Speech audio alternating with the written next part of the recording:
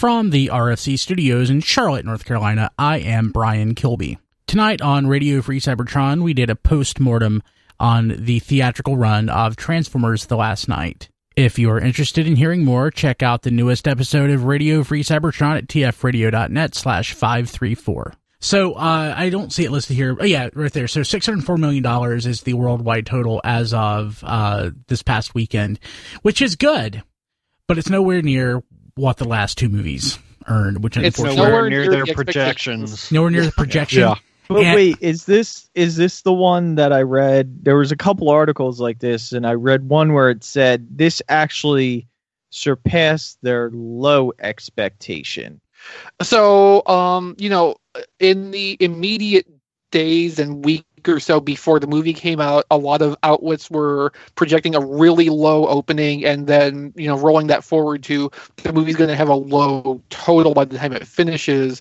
So in comparison to that, yes, it did exceed those levels. I don't think we really know what Paramount or Hasbro's actual expectation points were on this, but we can absolutely assume they were aiming higher than 600 million worldwide. And and again, I've sort of beat this drum for a while. A movie like this, which does have an international audience, but they do want to at least make up what the movie costs domestically. And the movie was a bomb, relatively compared to the other films. I feel comfortable saying it bombed domestically. I mean, even compared to what the other, setting aside the other films' takes, 130 million is not that great. No, not for considering total. Not considering what it cost. And the last movie made $100 million the first weekend. Yeah, exactly. And we know what the estimated production budget was, but as I cite in the article, they did so much marketing for it. That has got to be a compounded cost on top of that. That's not even being accounted for in the published numbers. So even with that international take, they are probably profiting a lot less than they thought they would be. And not to go back on the to our speculation from before, but I just want to point out that I'm almost positive at some point in the last 5 years when we were talking about third party, I said, yeah, Hasbro is tolerating it now while they're making good money and having a good year. And once they have a bad year, watch out.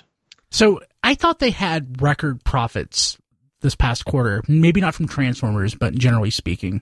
Well, yeah, this past quarter. Does that past quarter cover after the opening of the movie?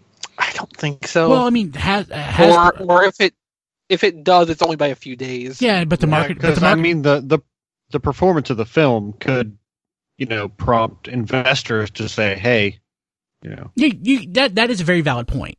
The success or failure of a media property that's not directly the toy still can impact investor. Yeah, the film's performance could far overshadow, as far as they're concerned, the performance of the toy line. Yeah. And because investors aren't logical creatures all the time. They're not. Believe me, I know. No.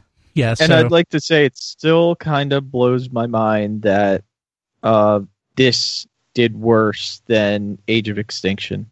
It was better than probably the whole rest of the series, but it's also too little too late. Yeah. So, didn't do well. Could have done worse. Next one probably will do worse. If there is a next one. In terms of the Bumblebee movie, that's shooting on a much lower budget, and they got a ton of money from California for keeping everything in California. So, all the costs are going to be less on that. So it has a lot more room to actually turn a profit and look better. So I would speculate if the Bumblebee movie does well, they will go to another Transformers movie. If the Bumblebee movie doesn't do well, we may be in trouble. Yeah, we will be. Yeah, so, but when it comes to big numbers, actually, it's kind of funny, talking to John in the chat here, it's kind of about the same thing. Big numbers, though, when it comes to movies, are often more important than just turning a profit when it comes to, a big media property like this. So if they eke by and have a profit of $100 million, so if they pull in $600 million, it costs $250 or whatever it costs to make, plus all these other expenses, it's not going to make a whole lot. It may not be worth it to Paramount and DreamWorks to go at it for another movie, even if they can turn a profit with a lower budget film. So it's a big complex issue. It's not just black and white numbers. To Matt's point earlier, there's a lot of emotion and just general feeling that goes into this. So we'll see.